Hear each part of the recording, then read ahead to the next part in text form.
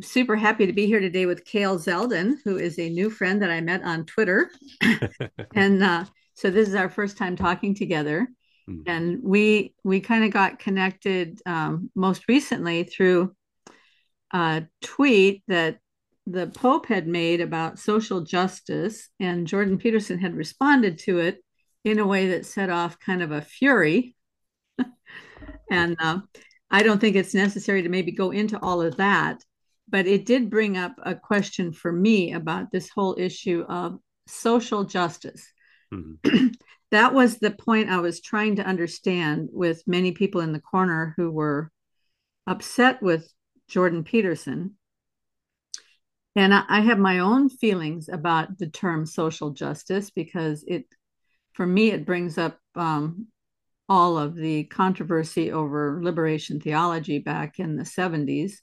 Mhm. And but I wanted to learn from you, Kale, because you're Catholic. Mhm. I wanted to learn from you what the Catholic perspective is on social justice and maybe talk with you a little bit about what you see as the causes of poverty, maybe the root causes of poverty, what can be done about these things.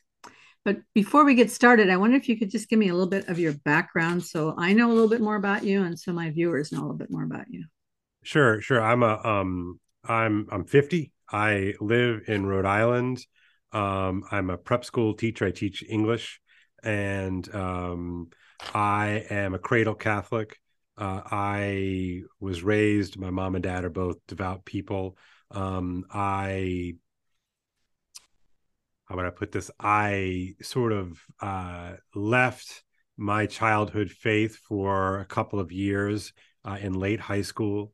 And I read my way back into the faith in early college, primarily through an encounter with um, uh, the Greeks. It wasn't really so much reading Homer and Aristotle that did it. It was just a recognition that there was a whole body of knowledge that I had sort of arrogantly dismissed as even being possible. So I was really deep, deep, deep into the kind of ambient progressive myth that I grew up with, as some people in this little corner will say, we're raised by the set.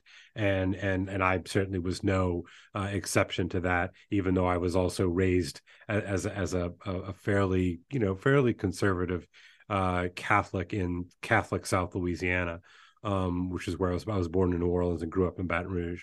So yeah, so the my background is that so anyway so because I realized that I didn't really know anything. I kind of did a deep dive in the great books, um and as I sort of made this sort of intellectual pilgrimage, there was a sort of an accompanying spiritual pilgrimage, so that by the time I was, I don't know, let's call it 2021, I was a pretty devout, as devout as one can be, I guess, in college.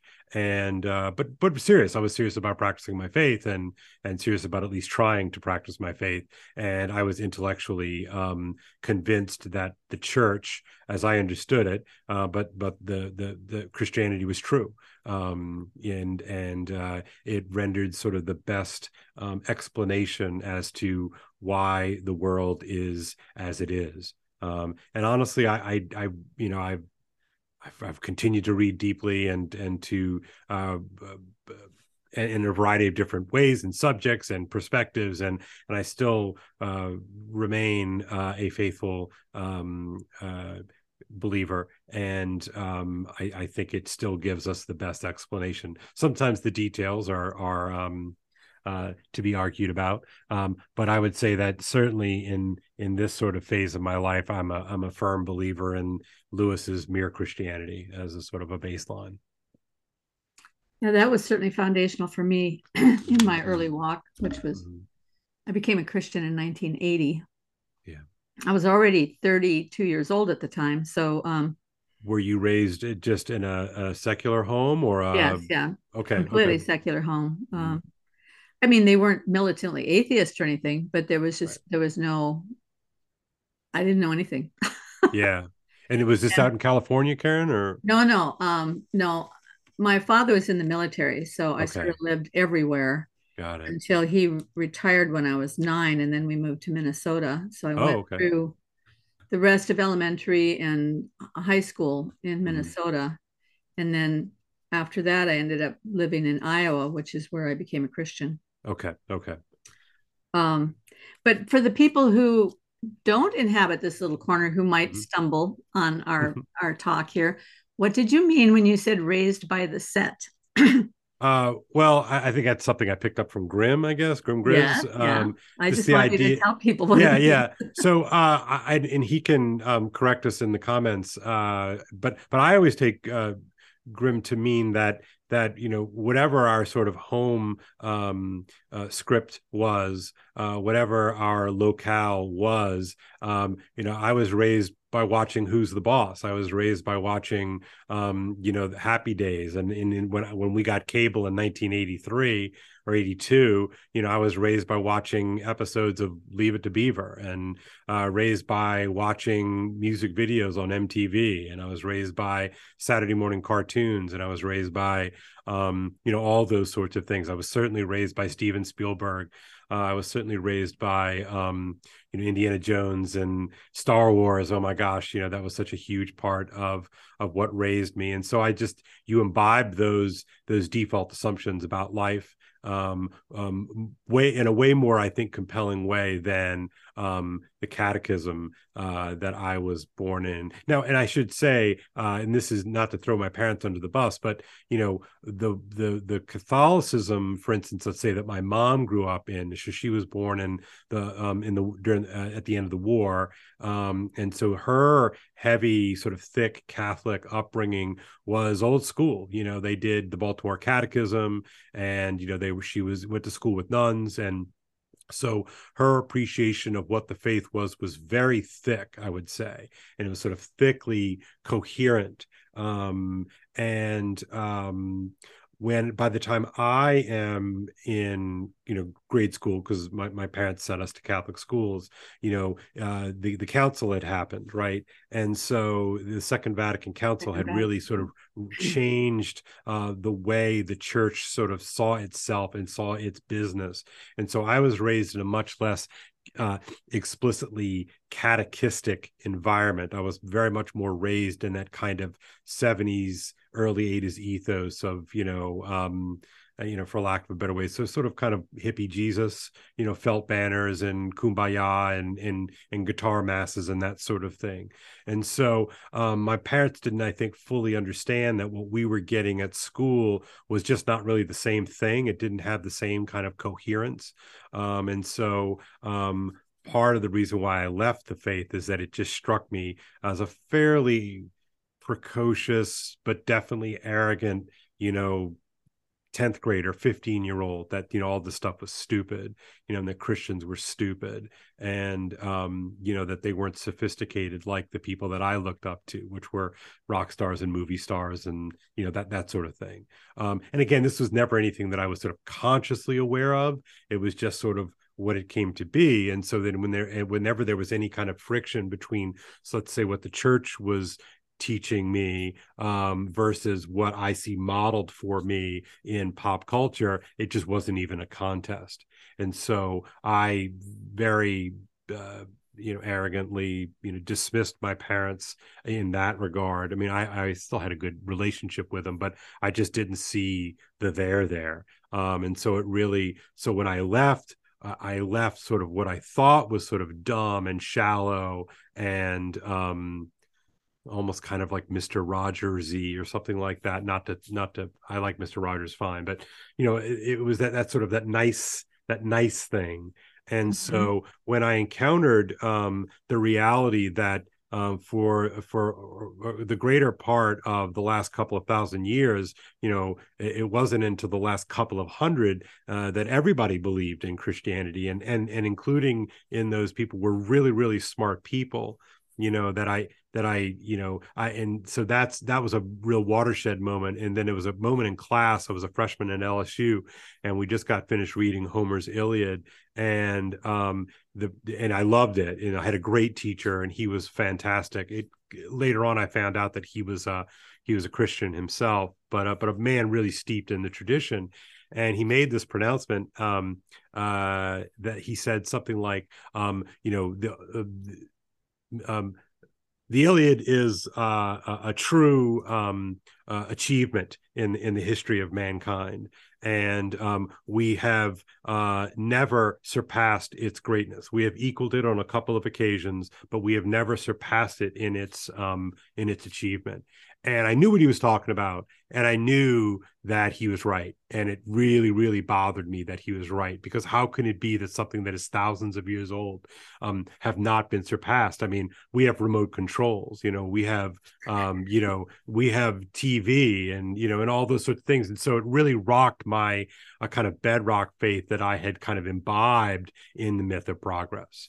We used to sort of joke, come on, man, it's the 90s, in 1990. And it's like, so what, and so that really reoriented my whole so I had to confront the fact that I knew nothing, and that there are lots and lots of smart people that had preceded me, and they were really smart, and they bought this whole Jesus thing, so that if I was going to dismiss it, I had to really kind of do my homework. And so that was what, and I would argue, sort of go back to your original question, that the reason why I had been so grossly ignorant is that because I had allowed myself to be raised by, well, I guess what we might call in this little corner, I had allowed myself to be raised by spirits of which I was unaware of as even being spirits. So television, pop culture, movies, radio, all that sort of stuff. Well, yeah. And I mean, at the time, you probably had no idea that you were being arrogant. And your parents probably had no idea what was going on inside your head, because there is just this difficulty of having lucid, deep, meaningful conversations when teenagers are teenagers, and between teenagers and their parents. So they probably didn't even know, they probably had no idea that this new move in the church was leaving you without a foundation. Well, I remember it to that effect. So my mom was a smart, is a very smart woman, and deeply, deeply immersed in scripture. Counter to sort of the stereotype about Catholics. My mom sort of certainly breaks those kind of stereotypes for two reasons, so three reasons. She's an Orthodox Catholic who goes to adoration and goes to mass every day, and she's charismatic. And number three, she's deeply, deeply immersed in scripture. So just having that as a kind of model for me. Now, I didn't know what that meant. You have to understand. Mm-hmm. But so she got involved in the charismatic renewal, in the mid 70s. And so that was certainly different. But what she was unaware of was just how much there was sort of two strains that had been going on inside of the church at that time in terms of Catholic schools and universities. Number one was the liberation theology thing, but the other one was sort of this sort of a slightly older tradition, but the modernist tradition. And so, the faith that I got was either inflected by this kind of, what we would call now, or, struggling to define, social justice Catholicism. But it was also one that was very demystified. It was very modernist in its bent, so much so that in one of my textbooks, I think it was it was my sophomore year of high school, because freshman year was Old Testament in theory, sophomore year was New Testament in theory. But the miracles were characterized, not even characterized, were explicitly said to be mass hypnosis and kind of sort of group tricks, basically.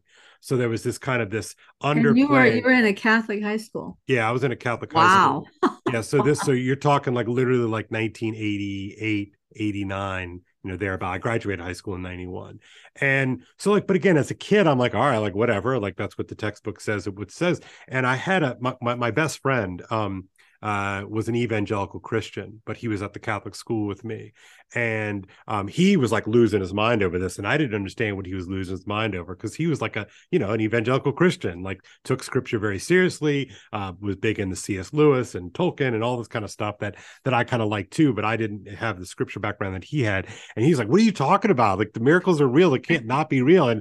And so one day we were just talking, and my mom overheard us talking about religion class, and she just didn't believe that that's what the textbook said. And my friend says, no, Mrs. Zeldin, like, look, it's right here. We took out the book, and she was like beside herself. She could not believe that this kind of modernist, heresies, right, was being passed off in a Catholic school, in a Catholic textbook, as sort of normative. So you can kind of see why somebody like me, I was a little bit more curious than the average bear. I definitely did a lot of reading, that I just saw the whole thing as like, well, this is just some kind of big joke, right? And so then the reason why I left the church in high school was because I sort of did a quick kind of mental calculus, because if they were going to distill the faith down into a kind of, you do you,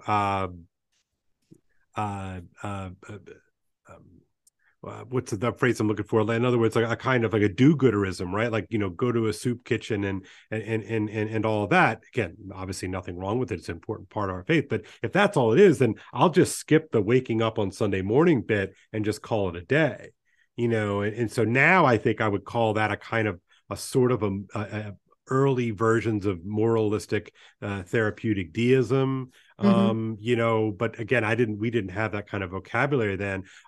So for me, it was like, well, the whole Jesus thing is a complete joke. I'll just go be a good person on my own time and not really have to bother myself with, the sort of the moral or personal elements of these things. I had my own experience long before I was Christian. When I was in college, I happened to go to a Lutheran college because when I was in high school, my choir director happened to be one of the only kind people I had ever met. Wow. Wow. And he was a wonderful choir director, and he had graduated from Concordia College in Moorhead, Minnesota. And so I made it my goal. I want to go to Concordia College and be like my choir director. Yeah. Yeah. And I went to Concordia College. I wasn't a Christian. I didn't have any background at all. Yeah. But you had to take a religion class. I was only there one semester because I ran out of money, because I was so dumb. I didn't realize that you had to have a plan for the future. And my parents, I had gotten a scholarship sufficient to pay my first semester, but that was that. That was it. Yeah. That was it. And my parents didn't have any money to send me to college. So anyway, I'm here in this first semester, and here's this religion professor, and he's telling us all about the miracles and how they actually can be explained by perfectly scientific means. Right. Yeah. Yeah. So, that was the script that was thrown at us. So the crossing of the Red Sea, that was an earthquake that caused the waters to divide, and he just goes through all of them. Mm-hmm. And he's some sort of Hebrew scholar or something. I didn't know what he was talking about. First of all, I didn't have much background in the Bible at all, aside from having been raised by the set of the Ten Commandments movie, and Ben-Hur, and all of that kind of thing. That was my religious background. Yeah. But even I felt uncomfortable with that.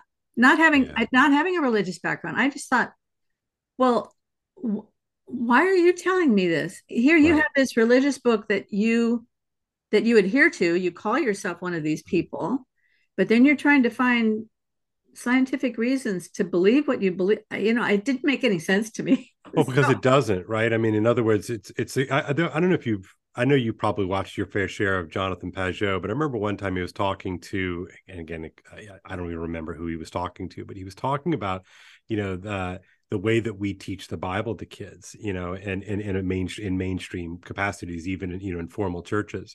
And, he just laughed that, you look at like a regular Bible, and I can pull one off right here, but like the NAB or something like that, it's got, it has the text. and then it's got all these kind of like these sort of technical notes behind it, and then it has all these sort of series of explanations, which are essentially like saying like, yeah, all the reasons in these footnotes is why you don't have to sort of take that stuff seriously.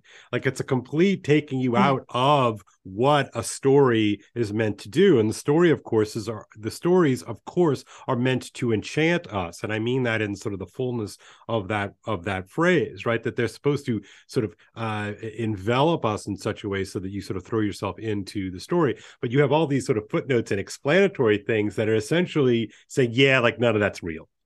Right. And so it's so fascinating to me that your reaction to hearing that kind of modernist or neo-modernist approach talked to you by the professor is like, well, what are you doing? Like what's the basis for belief in any of this?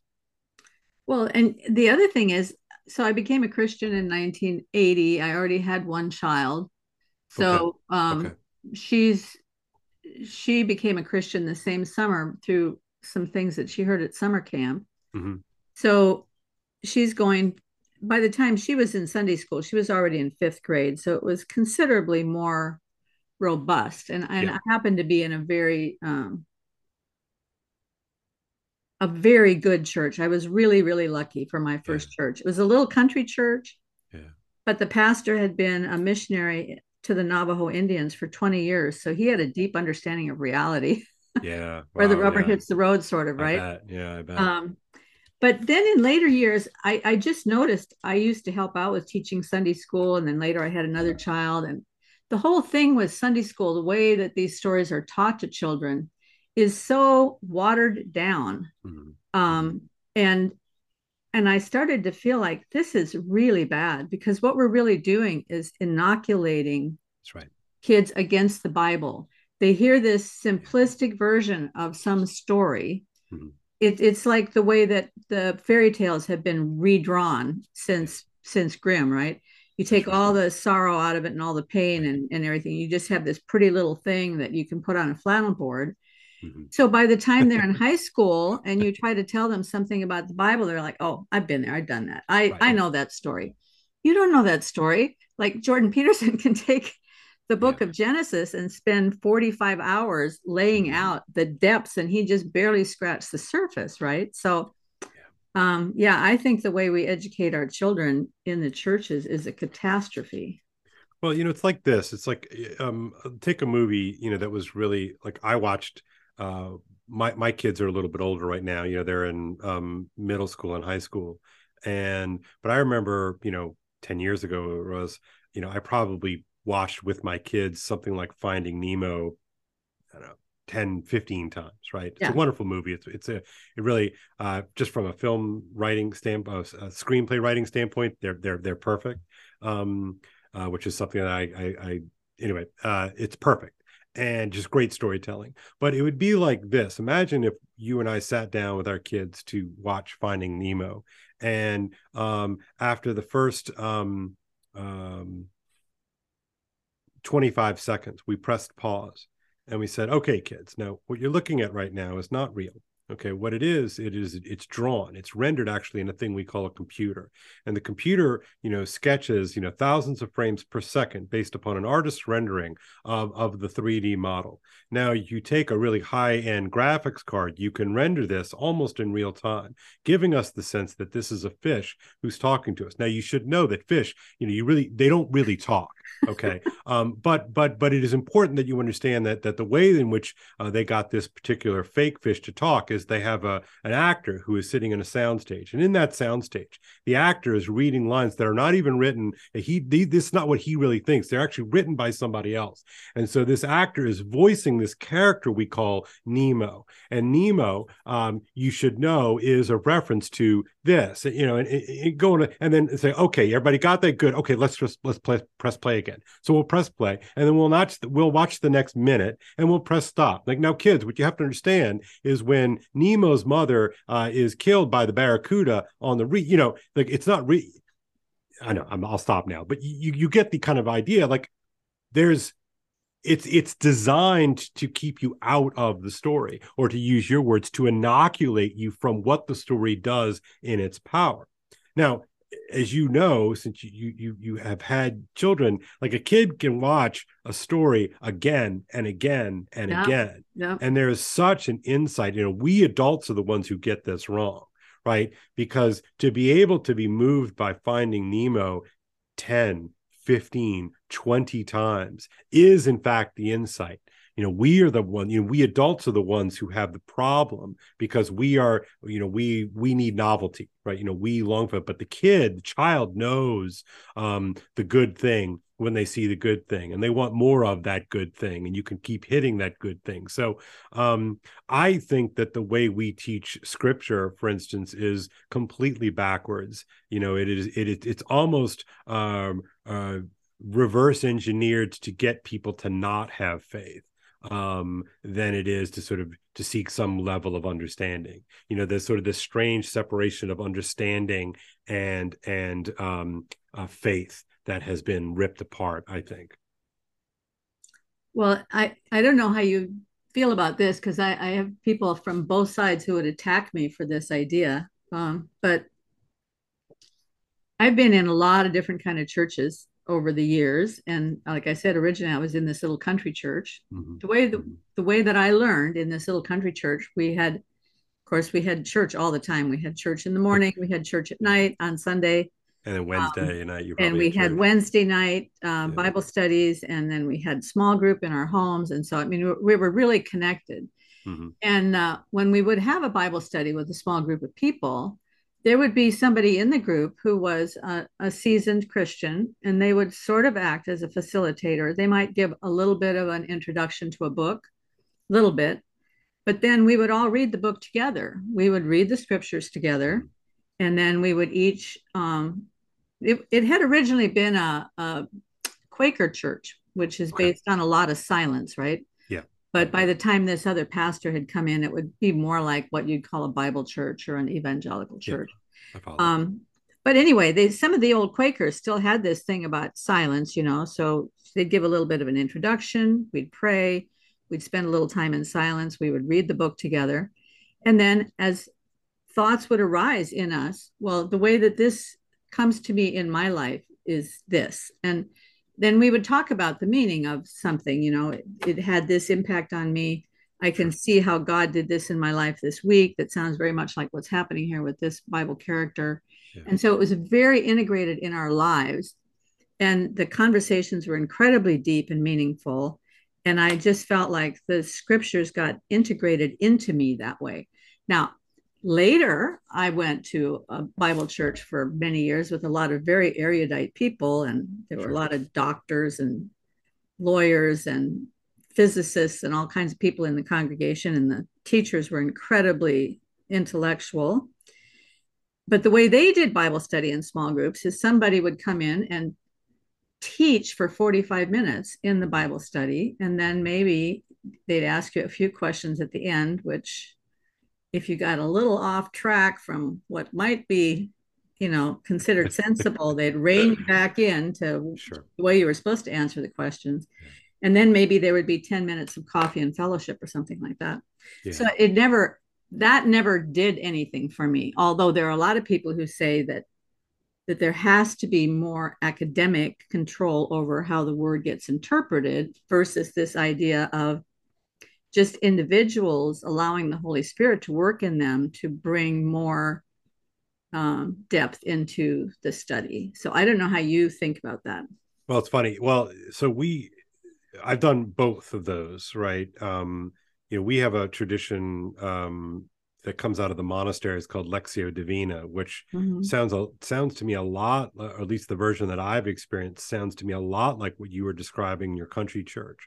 Whereas you take, let's say let's say you take the parable of the prodigal son, as the text for the day, right? And the way it works is that you read, someone, the group leader reads it out loud, and then you have a set time of silence, right? So you read the parable, and you have 3 minutes, 5 minutes of silence, a good amount, right? An amount of silence that you start getting really kind of uncomfortable, which is sort of, I think, because you have to pierce through that. And I, of course, struggle with this because I like to talk. And so anyway, you do that, and then you read it again, and then after the second time you read it out loud, you're asked, does anybody were you struck by anything in that passage? And so you'll kind of go around the room and say, oh, I'm struck by the older brother's response, or why, anyway, you could do, was there a phrase, or anyway, so you go around and you do this like 4 times. And so after about a span, it takes about 45 minutes to do it, but it's very much that it's a kind of unfiltered experience of scripture sort of in the wild, and there's no like orthodoxy check, there's none of that, right?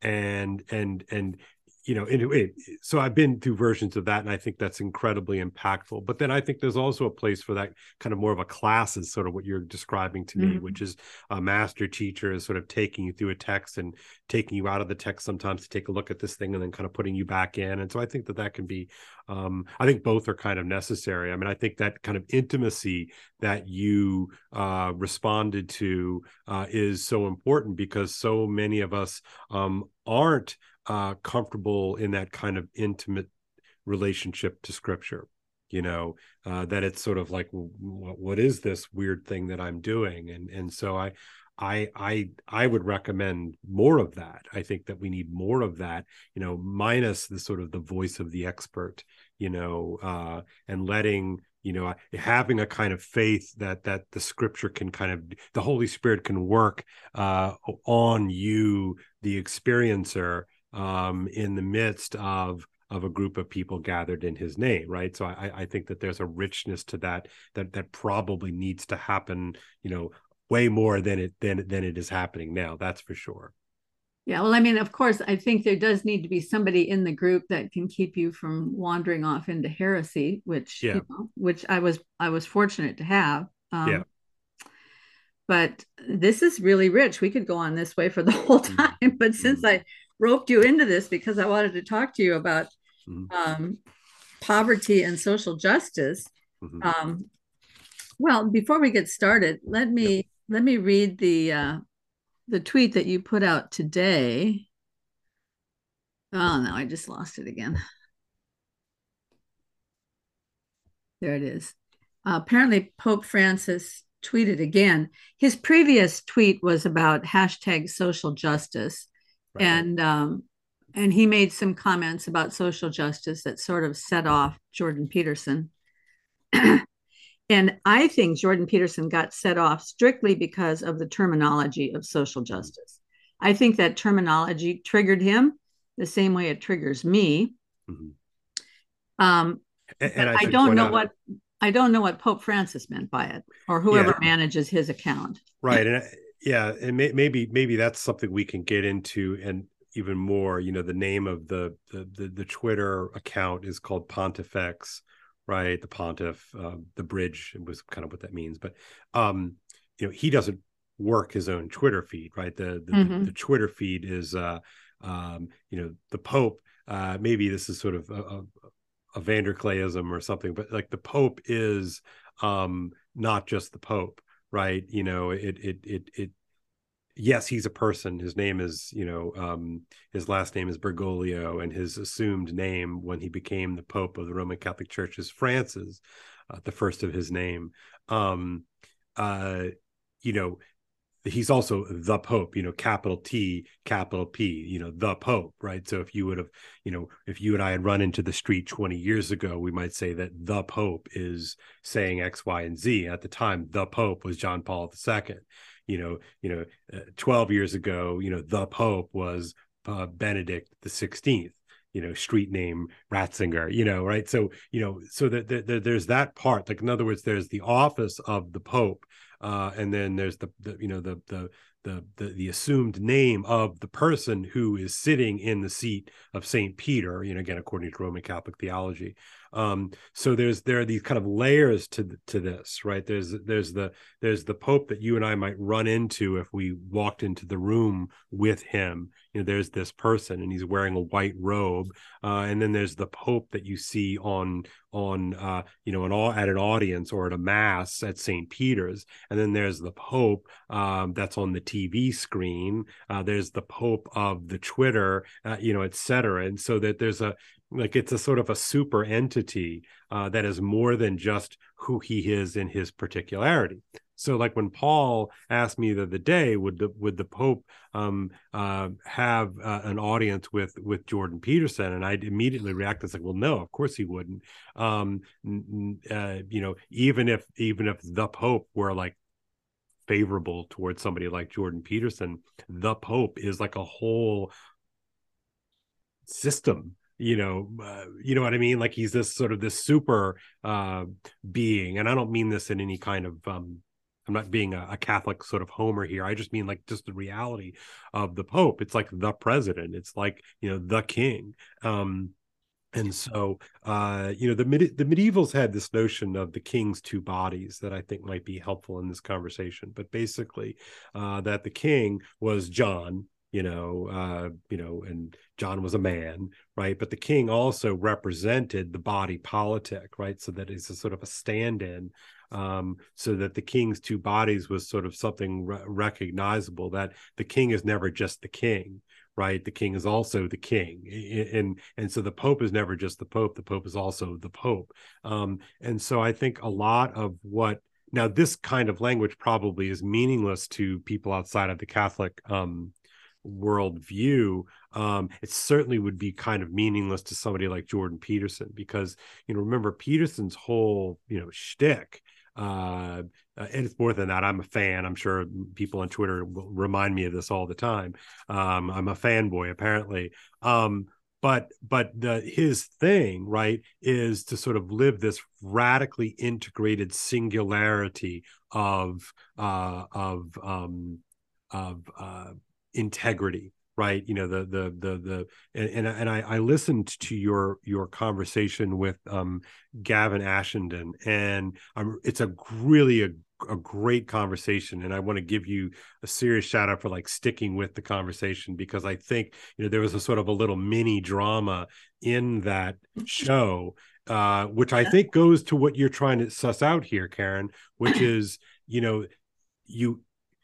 he thought he was hearing a thing, and he was already like sort of pre-worked up about the thing that he thought you were giving air to. And you let him speak, and you let him do his thing. You say, well, I want to push back a little bit, like that's not what, this is what I'm saying. And then what was amazing in that conversation you had with him is that I don't exactly know the minute point at which you sort of broke down the he kind of got his back up.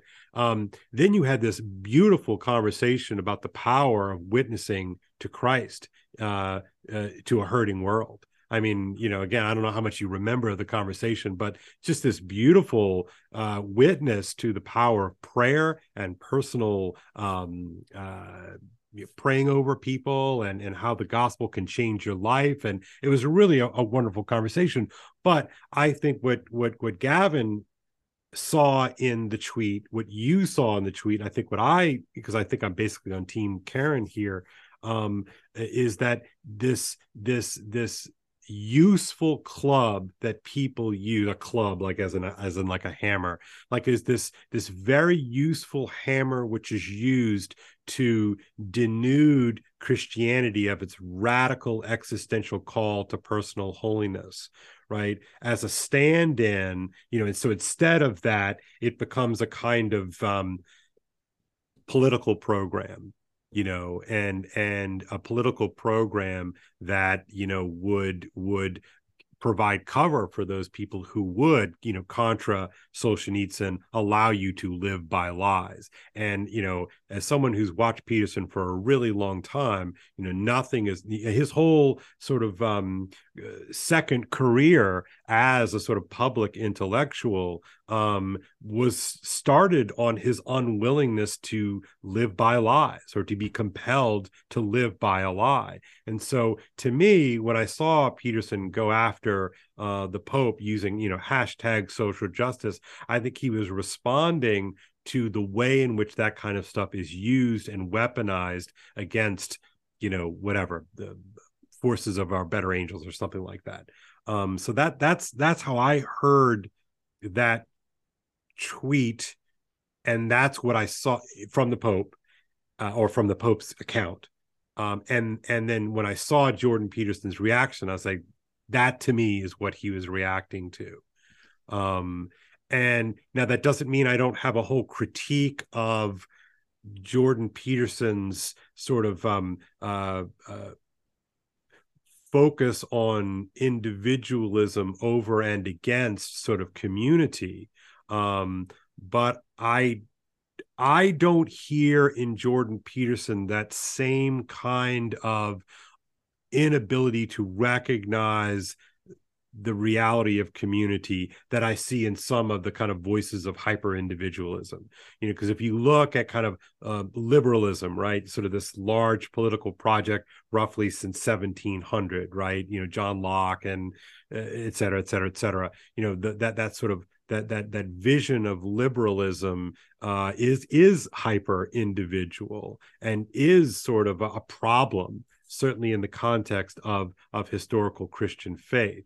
But I think the church's response needs to be how to, I don't know, cultivate a better balance between, the collective over and against the individual. Because when I, growing up, or now even so, when I hear people talk about the collective or some kind of socialism or something like that, I see those as the mechanisms by which individual people were ground into submission and into pain. And I can't not hear that. And knowing enough about Jordan Peterson's perspective and the genesis of his own intellectual project, I think he probably hears the same thing.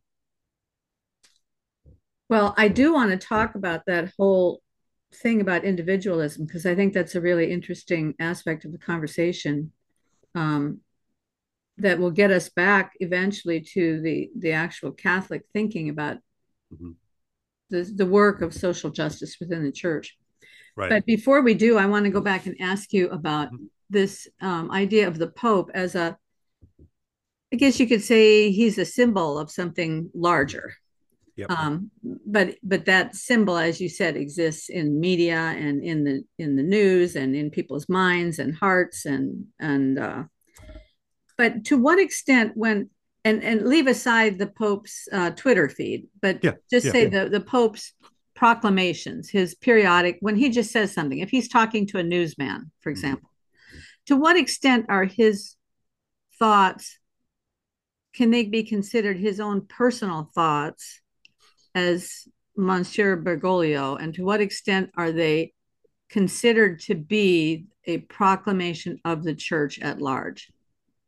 Does that make sense? Yeah, that's a great question. Okay, so Karen, you're an evangelical. Is that roughly speaking correct? How would I characterize you? If that Yeah, already started I asking? mean, I guess I've been in and out of churches that would be considered charismatic or evangelical or reformed. I've been through a lot of different churches.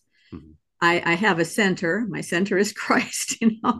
and Mm-hmm. and so more and more I'm very intrigued by both Catholicism and Orthodox Christianity.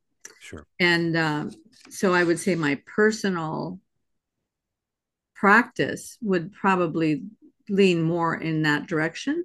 Sure. Okay. But Okay. I do still attend an evangelical church, which is, well, it's a Presbyterian adjacent church, so it probably swings a little bit more towards Reformed.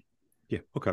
So you are blissfully unaware of the war that is going on in Catholicism as we speak. I'm a The little bit aware because of hearing news here and there about, I mean, Yeah. I watch your Twitter feed and Yeah. others, So the issue around the abuse from the past and how that's impacted where things are going today. right. So And so some you've of got a the, couple so you've got a bunch of moving parts here right now. But um the two previous popes, Benedict the 16th, Cardinal Ratzinger, and then prior to him was John Paul II, Cardinal Wojtyla. Um, they so I'm trying to think the best way to sort of to get at this. All right, I'll start with okay. So Pope Francis is different in some peculiar ways to the two prior popes. I've noticed Uh, that. I mean, yeah, I've watched the news for many years, so yeah. yeah. And I think one of the tells, and this is not the only tell, and maybe I'll get in trouble here, but I think you'll probably understand what I'm telling you because you said you watched the news. The way in which this pope is covered by the mainstream press versus the way that the prior two popes were covered by the mainstream press, I think is a tell of some sort. It's not the only thing, but it is certainly a tell. And I would say that the rough strokes of it are like this. We like Francis, we did not like Benedict, and we did not like really Wojtyla or John Paul II. We like Francis because Francis seems more open to being like us, which is being weird in that, what is it, Western, you know what I'm talking about, the acronym. No, I haven't heard that acronym. Hold on. For a minute, I thought you meant it for real. And what? So I always get this wrong, but there's a book by Joseph Henrich. It's called The Weirdest People in the World. And it's how the West became psychologically peculiar and particularly prosperous. But the weird stands for, gosh, I should know this off the top of my head. I'm sorry. But I think it's worth this having this conversation. Okay. But the weirdest people in the world are us, right? Oh geez, I'm gonna kill this poor podcast. I'm so sorry, Karen. It's Western, geez, Western. Well, do you want to take a break and look it up? Let's Yeah, just can you let's just just give put me it two on pause. seconds? Yeah. Ready? No. Yep. So by weird, he means Western, educated, industrialized, rich, and democratic, right? And so the Pope, our current Pope, seems to be the most cozy with the weird project. All right. And the two prior popes very much saw themselves as certainly part of the West. You can't really even conceive of the West and not think about the Roman Catholic Church, whether you find yourself inside the Roman Catholic Church or on the outside of the Roman Catholic Church, but that Benedict and John Paul II saw themselves as playing, especially in the wake of the various social revolutions of the 60s and 70s, as being a kind of a bulwark or a stay against the kind of confusions in the aftermath of those revolutions.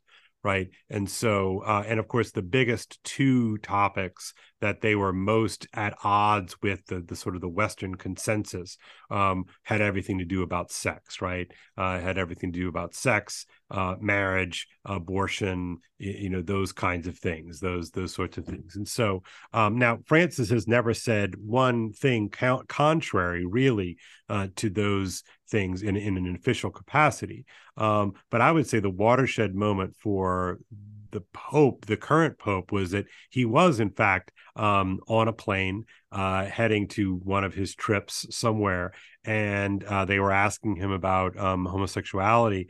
And he sort of shrugged his shoulders and basically said, "Who am I to judge?" And I'm sure, as someone who watches the news, Karen, I'm sure you remember that. I mean, it was about 9.5 years ago, something like this. Well, this was immediately greeted by the Western media establishment and cultural establishment as like, finally, we have a pope who's going to sort of do something about this pesky retrograde, reactionary entity called the Roman Catholic Church, and it'll finally kind of get up to the times. It'll kind of get with it. So now, remember, how did that statement happen? Who am I to judge? It wasn't in a document. It wasn't in an encyclical. It wasn't at an audience. It wasn't in any kind of like what we would consider sort of like official capacities. He was just answering questions, interacting with journalists on the plane, right? So how binding is that?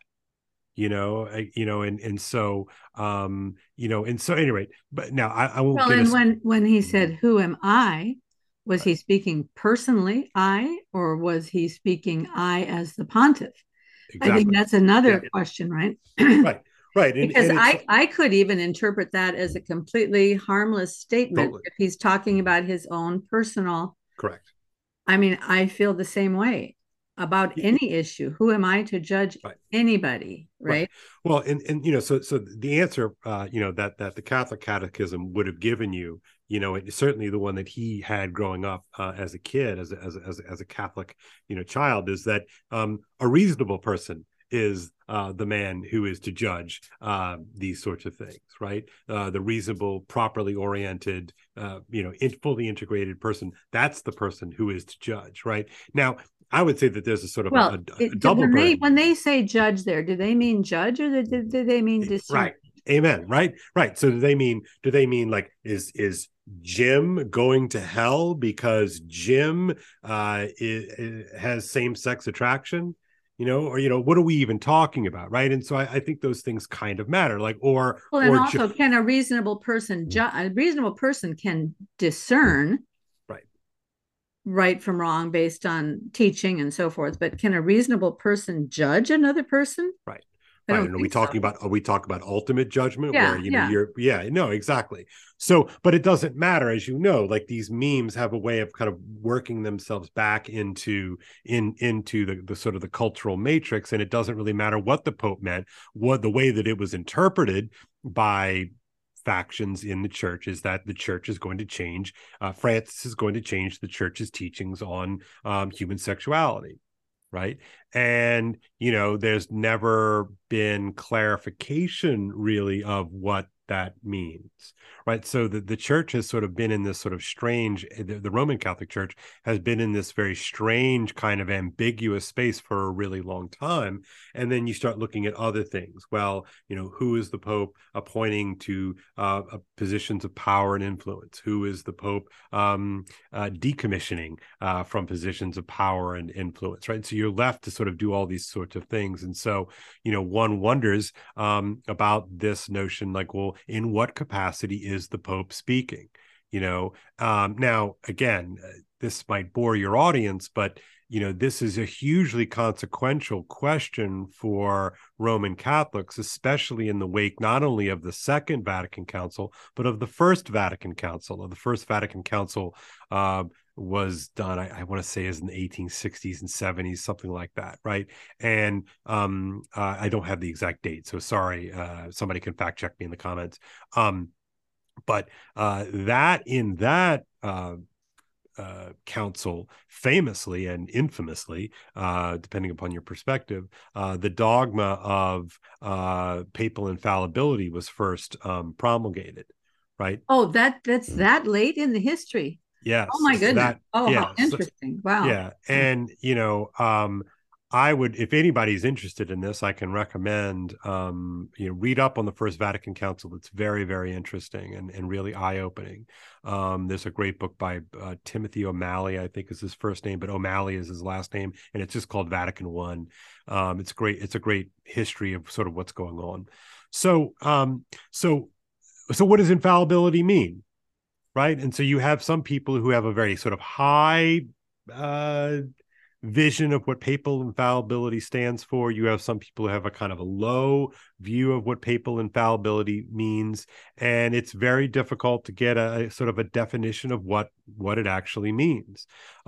Because the way that I always understood papal infallibility, certainly growing up and certainly in the kind of the context of John Paul II and Benedict XVI, is that it was a sort of a rule facing the current occupant of the chair of St. Peter, meaning that the Pope's responsibility was to teach nothing discordant with church teaching, the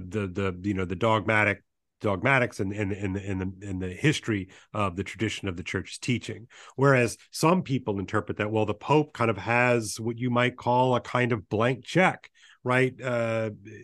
Sort of, in which you can kind of take the church in the way that you see fit. And so the current fans of Pope Francis have that kind of view. Well, the Pope is, he changed the teaching on the death penalty. He's changing the teaching on divorce and remarriage, and what else is he going to change? And so you have this very interesting dynamic that those people that had considered themselves sort of basically conservative or even traditional had a kind of view of the papacy that was sort of a safeguarding of orthodoxy.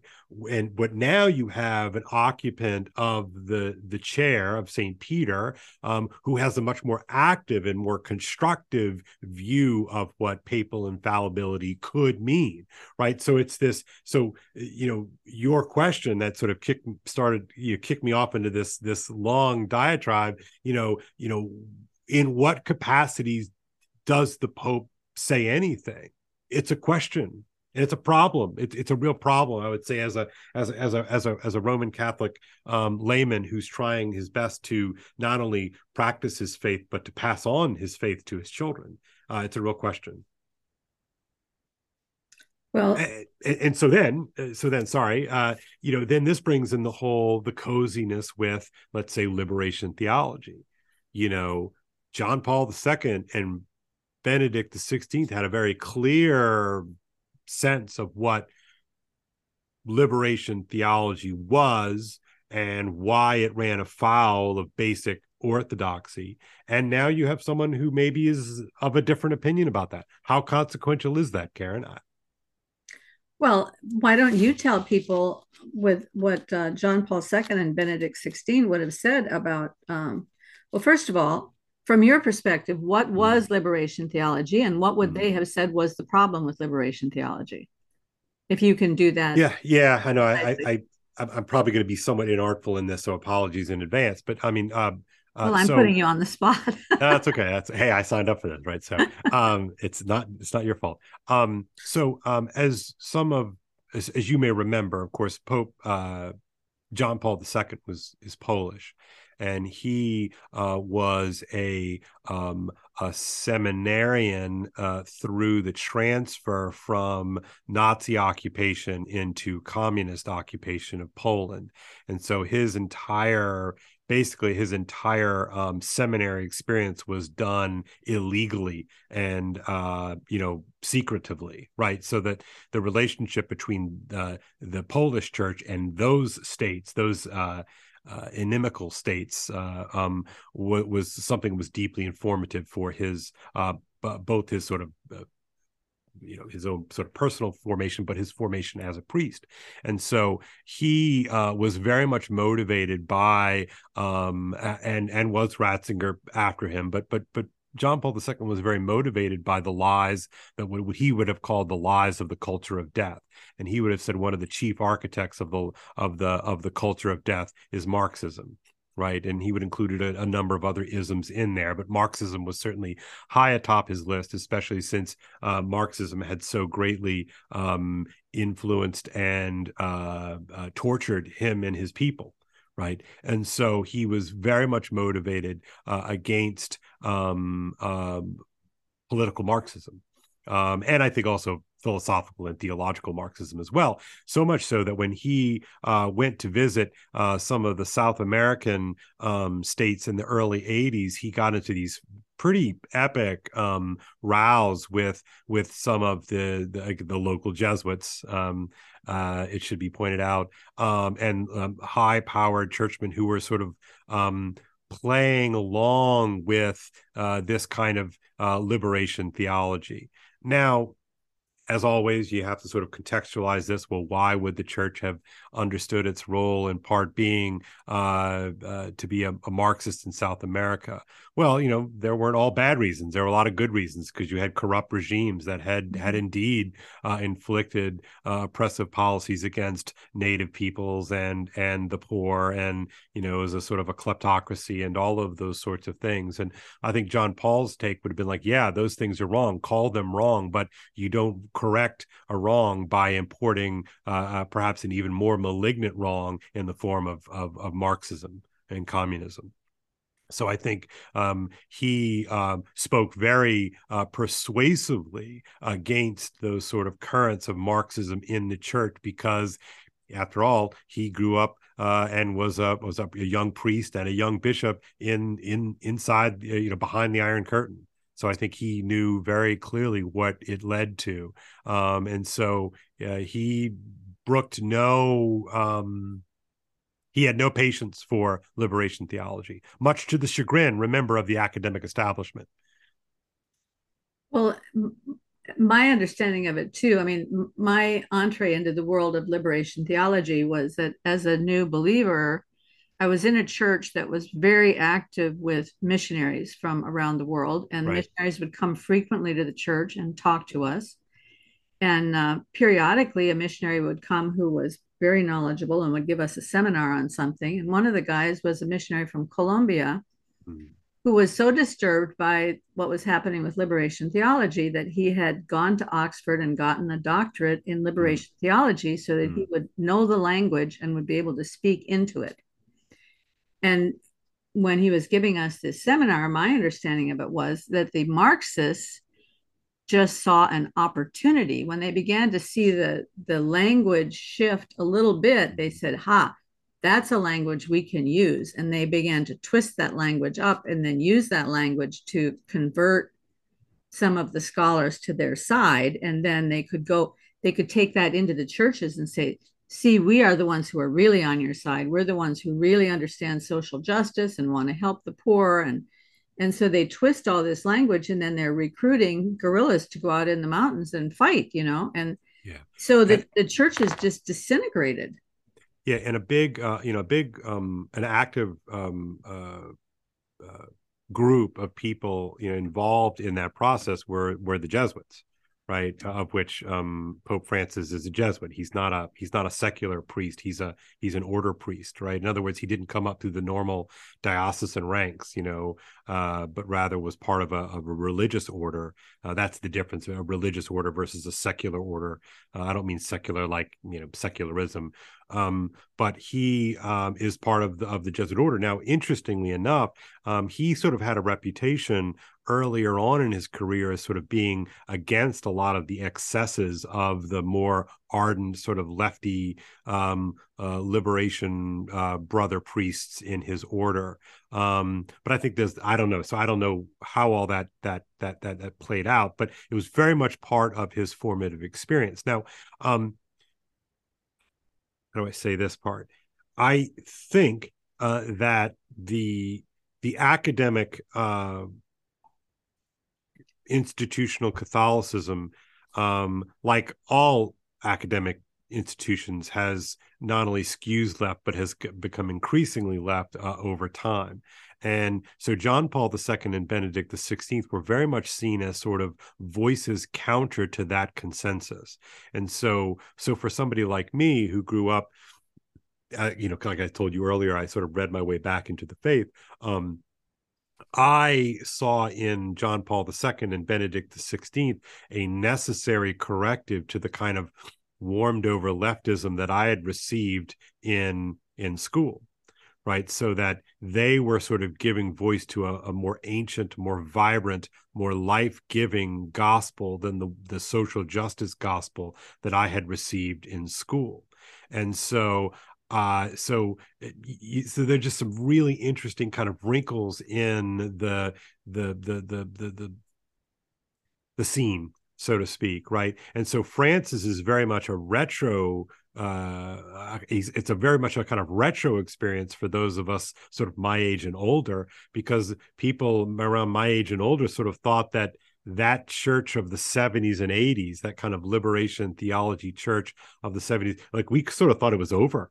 We thought that Benedict and John Paul before him had sort of come and kind of policed the borders of that stuff and kind of put it on the back burner. And my read on it, and people might accuse me of being uncharitable, but I'm just trying to call balls and strikes. I have no dog in the fight, really. That Francis has resurrected those voices from my childhood, and has use them as a kind of way of dismantling the unified response that were embodied in Benedict and John Paul II's papacies. So if you think of them as sort of, if you are a pope, you have a kind of project, right? The project of John Paul II and the project of Benedict XVI were in retrospect an attempt to render the proper interpretation of the Second Vatican Council. So the Second Vatican Council, if the First Vatican Council takes place in the second half of the 19th century, the Second Vatican Council is convened in early 1960, 61, 62, 63, 64. And it is a multi-year process, and it brings in bishops and cardinals from all around the world. And so this is sort of the opening up, the sort of the two buzzwords you hear in Catholic circles are aggiornamento and which means I'm going to forget the two words here. The notion of you have to return to the sources and you have to sort of do a reset, right? Ressourcement and aggiornamento, right? So to go back to the sources is a ressourcement, and aggiornamento is to sort of bring up to date. These are the sort of the two buzzwords, right? Now, those are good things, right? Going back to the sources is always a good thing. Updating something for the current moment is a good thing, but it really depends upon how you answered the question. This is what I tweeted out earlier today: is for what, right? Return to the sources for what? Bringing up to date for what? Those are really important questions. And so you had all these sort of forces in the Second Vatican Council. Well, they thought, oh, well, this means that we can kind of scrap all the old stuff that we didn't like, all the old kind of stodgy, unfortunate stuff, and we can sort of create a new church. Benedict and John Paul II, remember, they were sort of, they worked hand in glove for many, many years. They saw the Second Vatican Council not as a break from tradition, but as a kind of an opening up of tradition. Whereas those forces that were working against Benedict and John Paul II, they saw this as a break, not a continuity. And so you see those two buzzwords in Catholic circles. Is the Second Vatican Council a movement of the Holy Spirit of continuity, or is it a movement of the Holy Spirit as a break from the past and a movement into the future? And how you answer that question is hugely consequential. So John Paul II, Benedict, they saw it as continuity. Sure, some things change here and there. We're going to update how we understand certain these things, but the basics have remained the same. The breakers, right? The sort of the discontinuity folks, they see this as a whole new church, and so those forces have now kind of aligned right behind Francis, and they see this as an opportunity to undo the work of Benedict and John Paul II, and to finally bring forth this. This is me saying, the sort of this age of Aquarius church that they always wanted, and those stodgy conservatives never let them have. So that is very much, I think, at the heart of the fight that's going on right now in my church. The whole thing is just so interesting. So what year was John Paul II? So he ascended to the papacy in 1978. All right. Okay. And so the changes that the stop that he was trying to put out, that probably took a few years for that to kind of percolate out through the church. Yep. Okay. So I became a Christian in 1980. I'm in this little country church. Yep. And the pastor's wife had a women's Bible study. And she invited all the ladies in the neighborhood to be part of this women's Bible study. And more Catholic ladies were coming to this women's Bible study because they were so disturbed by what had been happening in the church from this Second Vatican Council thing. I didn't know at that time that that's what they were disturbed by. Right. But they were coming in, and then they were becoming Christian. Yeah. No, I know. I know exactly what you're talking about. In this Bible study and converting into this little church. Mm-hmm. And I had some very dear friends that were very involved with me in the movement to save education back in the early 1980s. We were working. I knew them politically, not by faith. Then I became a Christian, and and they were part of the Catholic Church. They had a bunch of kids and just really great people, but they were Mhm. so disturbed by what was happening in the church. Yeah, the iconoclasm of that era is really underrated in how disruptive it was to sort of the normal Oh, world for it must people. have been because I Yeah, invited these people to come to yeah, church with me one Sunday, and they were so struck by the evidence of the Holy Spirit that's in right. our That's right. midst, right? Yeah, And that's right. and then that whole family converted Yeah, into this little church that we were in. yeah. And to this day, all the kids from that family are evangelicals, and they all have their families and their kids and their worship leaders and their Mm-hmm. Bible Mm-hmm. teachers and so forth.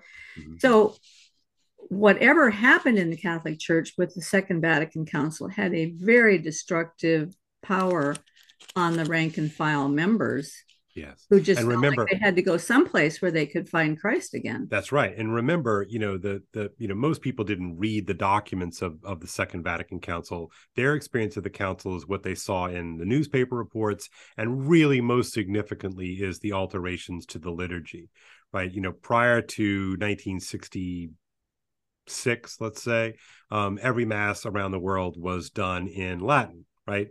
And after 66, and there's a whole process of this, it sort of officially gets promulgated and then it sort of gets carted out. But basically by 1969, let's call it, not only is the mass not in Latin anymore, it's in the local vernacular, which is, whatever, fine. But the whole ethos of the thing radically changes. And so in some places that was handled well, but most places it was done, again, I keep going back to this word radical, like it's totally different.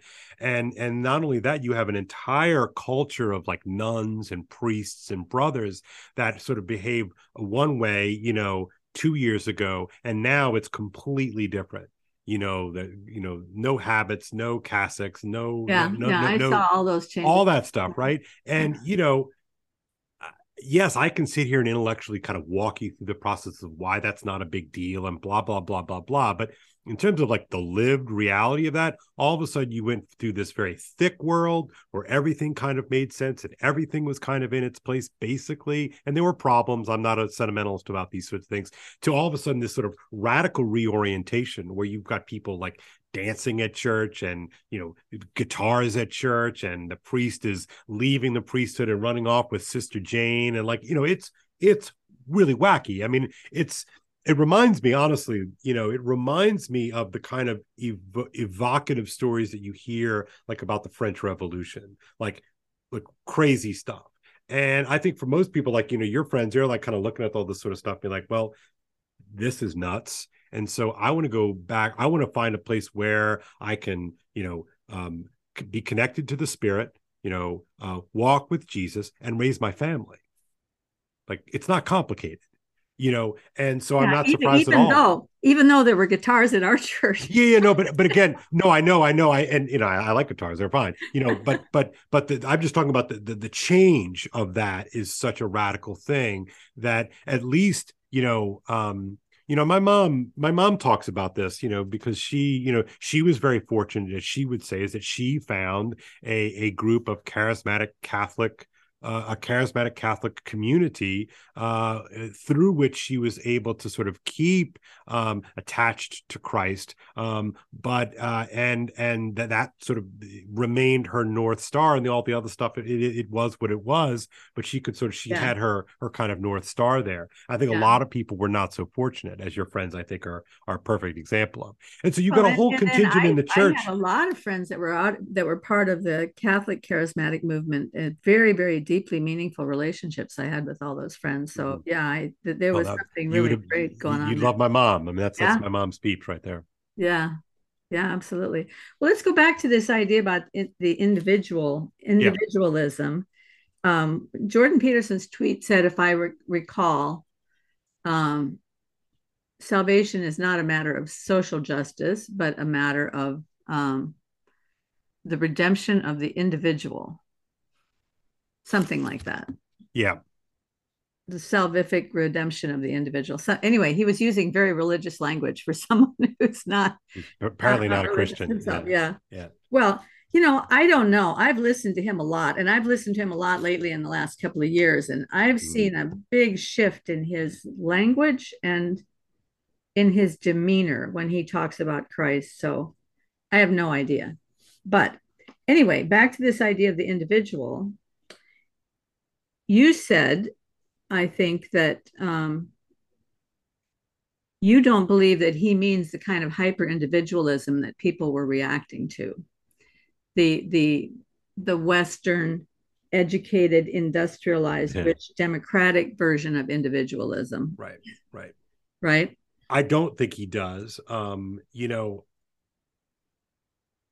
Again, for me, when I listen to Jordan Peterson, I'm always, what's always at the forefront of my imagination is that he was really, I mean, if you look at the way he talks about the genesis of his entire intellectual project, right, and it has always been as what would make people act so disgusting and devil like, that the gulag and the concentration camps were, not only stomached but seen as good things. So I'm always looking at what he says in that context. And so my reading of his, now look, a lot of people in this corner, Paul maybe even included, will say that Jordan Peterson is desperately trying to hold on to modernism. I I get what they're saying, but I think he's trying to reclaim, a better a better individualism, an individualism that is much more ancient, because you listen to a lot of Peterson, right? I mean, Mm-hmm. I could hear him saying, like, well, it depends upon what you mean by individual, right? I mean, as the sort of the classic Peterson meme would go, right? Well, what do you mean by an individual? Like, well, when you hear him talking about an Well, every individual, individual is nested in, exactly, right? exactly, nested, and there are many Kales, right? And that there's a sort of a kind of,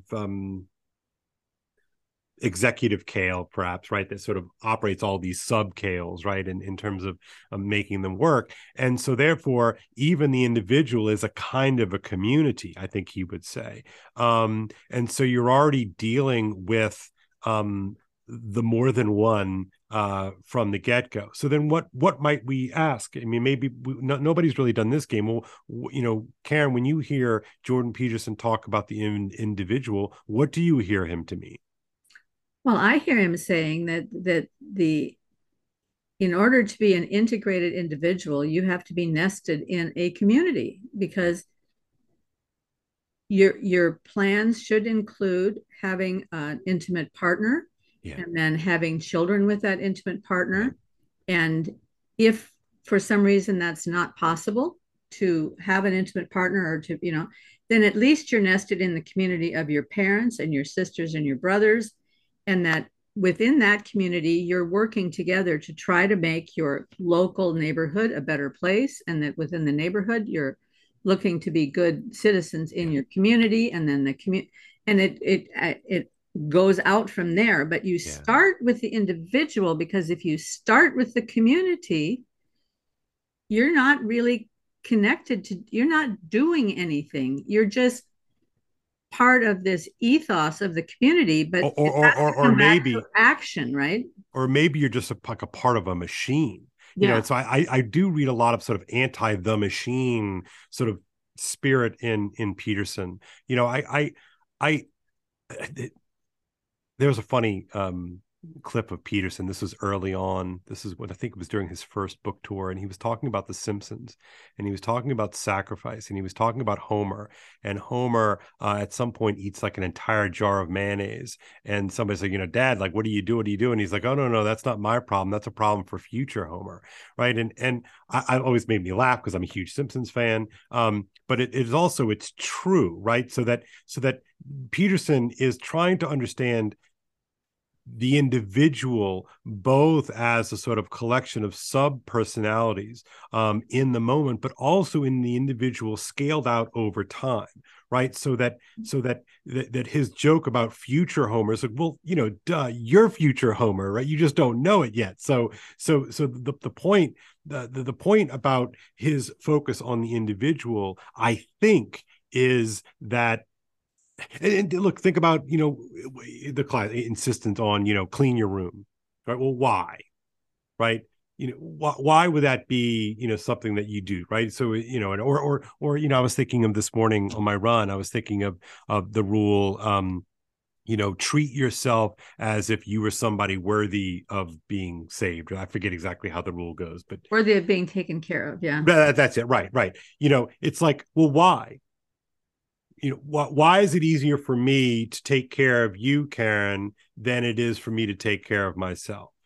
Right. And so even if you get into sort of the inner workings of these rules, he's always dealing with the community, that nested community that you keep talking about. So then, going back to the tweet, why is he punching up at Pope Francis's account, in which Pope Francis is using the kind of the language of collectivism?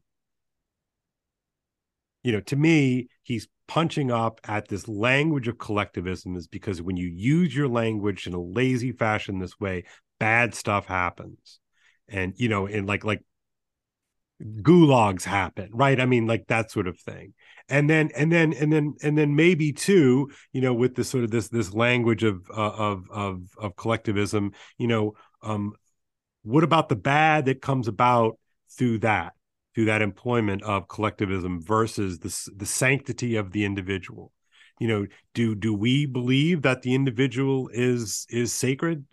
I think we do. Well, isn't that what you clipped out from the Pope today? Yeah. Every human person is sacred and inviolable. Right. To ensure that a society has a future, it is necessary that a sense of respect be matured for the dignity of every person, no matter in what condition they find themselves. Yeah. Now, there's a lot buried in there. I mean, he's saying a lot, yeah.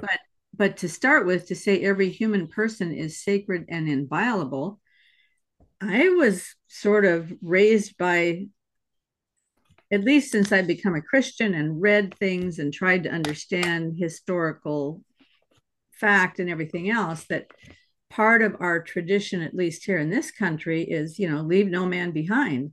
Right. Every single individual counts. That's what differentiates, or in the past at least has differentiated our military from other militaries, is that a military man is not just part of the machine. He's not just important because he is a fighter. He is a human being, an individual, and his life is worth saving. So even if you sacrifice your own life on his behalf, you've done a valuable thing to save that person. And so every individual counts. And that, to me, that's my understanding of individual, as opposed from the state being the center of everything. Right. So, right. Yeah, right. So in other words, if I'm understanding you correctly, that the dignity and the sacredness and the inviolability of each and every individual comes not from the state, but it comes from the fact, the miracle that Peterson calls it in a different context, that we are all made in the image and likeness of God. Yes. Right. And he's been insistent upon that. I mean, I've never heard him not talk about the miracle. I mean, he calls it, in many contexts, he calls it a miracle of civilization that he says is not at all self-evident, that we are made in the image and likeness of God. And so this is the guy, right, Karen? Like, this is the guy who sends out that tweet. So my reaction to it is like, well, let's try to understand what triggered Jordan, because I know he believes in the sacredness of individuals. He believes in the nested reality. I don't know. Well, and I heard Paul say something on that live stream yesterday. I think he was talking with Nate, Okay. But Paul made the comment that, he thinks Jordan is still trying to maintain his visibility, and, that part of the reason he does things is so that, and part of the reason that he interviews the people he does is that they're high profile and it keeps his profile high and everything. Well, okay, maybe, fair enough. I don't know. I tend to I tend to not think that. I try not to think that way about people. I try not, and I'm not. This is no accusation against Paul.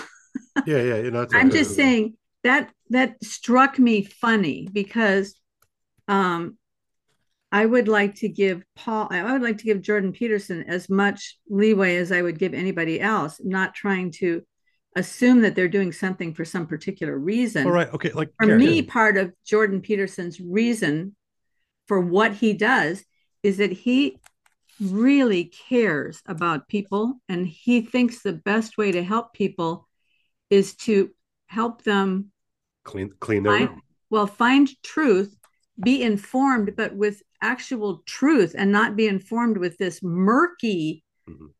thing that's happening now where nobody knows where to find truth because the news is all suspect and everything is suspect. And so the best way to keep that truth out there is through talking to people who have pieces of the truth and keep trying to build the picture. I don't see him with some underlying, oh, I want to be famous and have a lot of money Yeah. and keep my profile high. And, I Yeah. just don't see it. I don't think that's the primary vector either. How about this? I mean,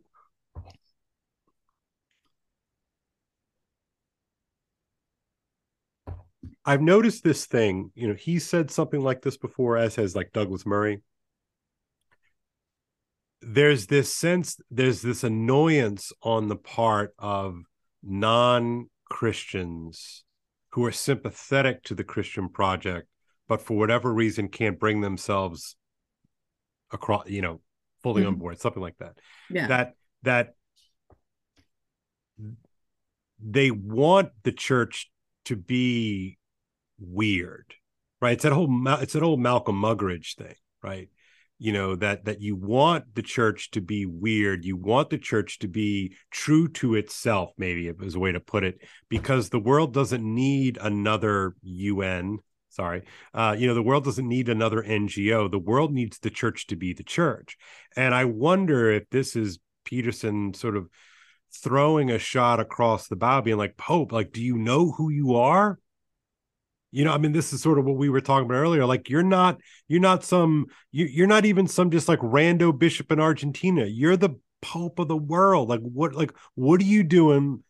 What are you doing using this kind of lazy language that has been weaponized and used against people for a long time now? Like, what are you doing? So, in a way, he was actually showing a deep respect for the office of Pope. Well, I wonder that. I do. That's sort of where I went in my own head. And I'm like, I'm cognizant of the fact that people, like, well, Kale, how come you're not extending the same charity to the Pope? And that's fair. I very much have sort of thought that in my head. And I think it's because, and this is why I brought up, the Pope's account versus the Pope. Jordan Peterson's Twitter account is Jordan Peterson, warts and all, right? The Pope's account is not the Pope's account. Not the way that you and I operate our Twitter account, right? I don't know about you, Karen, but I don't have a team of operatives who are busy like tweeting out these really bad tweets, all day long and all evening long. No, that's me, warts and all. Like, sometimes they're good and sometimes they're bad. Sometimes I'm a jerk and sometimes I'm not. I'm working on it, right? But I think that is an operative part of this conversation. And should the Pope have a Twitter account? I mean, the fiction is that it's the Pope and he's there, like, like I knew that it was Donald Trump's Twitter account, right? And I certainly would like, really, this is what we're doing. Like, we're, sometimes I would laugh, sometimes I would cry, sometimes I'd be disgusted, sometimes I'd be like, what is Covfefe? I don't, So I think it's like that. Like, what does it mean?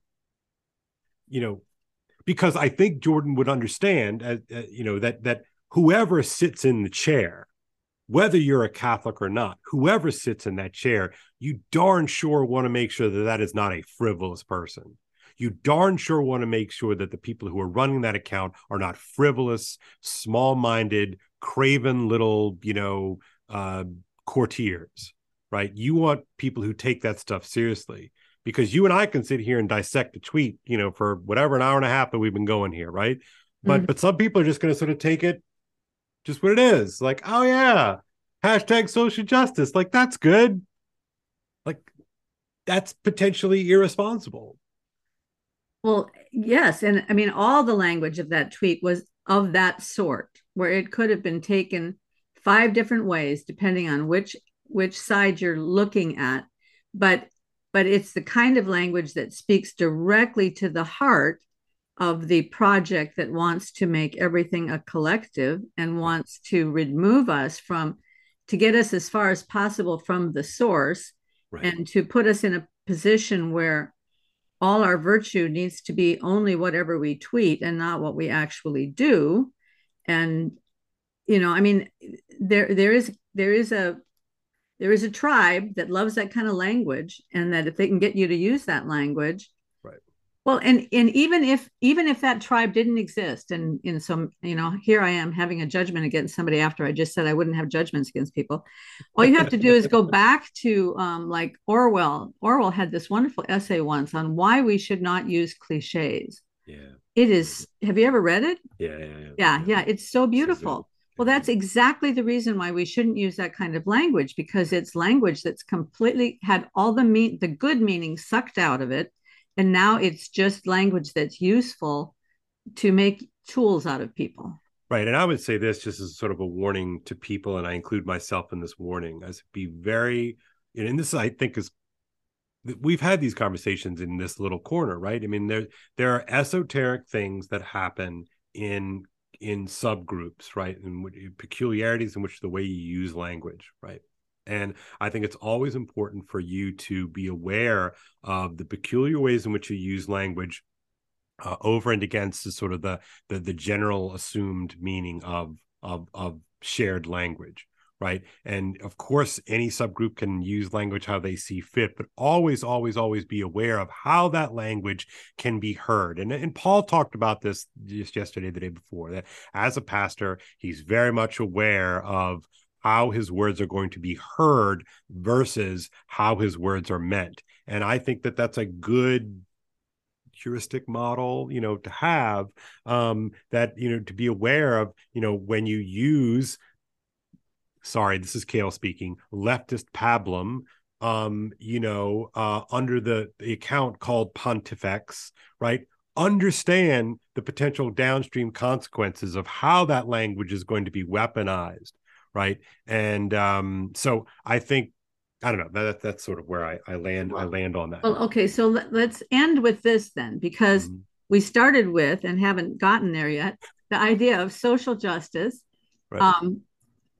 That is the kind of language that can easily be misunderstood. And yet there's a whole quadrant in this little corner that fully got on board with the idea of social justice, because to them it means something different. So what does social justice mean within the broader Catholic Church in terms of Catholic social teaching? And then, I mean, maybe there are some people who don't understand why social justice is triggering to you and me. And so maybe you could say social justice triggers because of this, but this is what it means in larger Catholic teaching. I mean, that's a big question. I would say that you have 3 minutes. Yeah. I know. I got to go bring my daughter to. I'm kidding. I have to go bring my daughter to driver's ed. Okay. I think I prefer justice, right? I do too, yeah. And I think that appending social to the word invites opportunities to manipulate that. Now, again, in the tradition, in Catholic social teaching, there's a tradition of this, but I think it's a recognition that the city of God is different than the city of man, and that we are preparing ultimately for a forever existence in the city of man. In the city of God. And so that we have an opportunity here in earth time to practice. I think that's the part we mean when we say we practice our faith. We have an opportunity to practice and prepare ourselves to sing Sanctus, Sanctus, Sanctus in perpetuity with God and the heavenly host. And so we have a certain responsibility to open up those spaces in the here and now to practice for that existence and to work toward that. I'm just deeply suspicious of centralized, bureaucratized power used in such a way. I think it tends to end badly, and so I'm a minimalist, and I mean this might be something where me and Nate actually probably come together on, is that I'm way more sympathetic to sort of a kind of Christian anarchism than I ever was before, in part because I'm just deeply suspect of people who would use social justice as a way of capturing the means of production in that kind of Marxist idiom. And so I think the church always is going to understand that Christ first, and that then becomes the sort of the point by which we orient everything else. If you cut Jesus out of that equation, then it's a recipe for tyranny. So social justice became a shortcut. You have justice, the biblical justice, and then you had Catholic social teaching. Mm-hmm. And somebody somewhere along the line got the idea, well, we could just shortcut and not have to say Catholic social teaching and justice. We could just say social justice.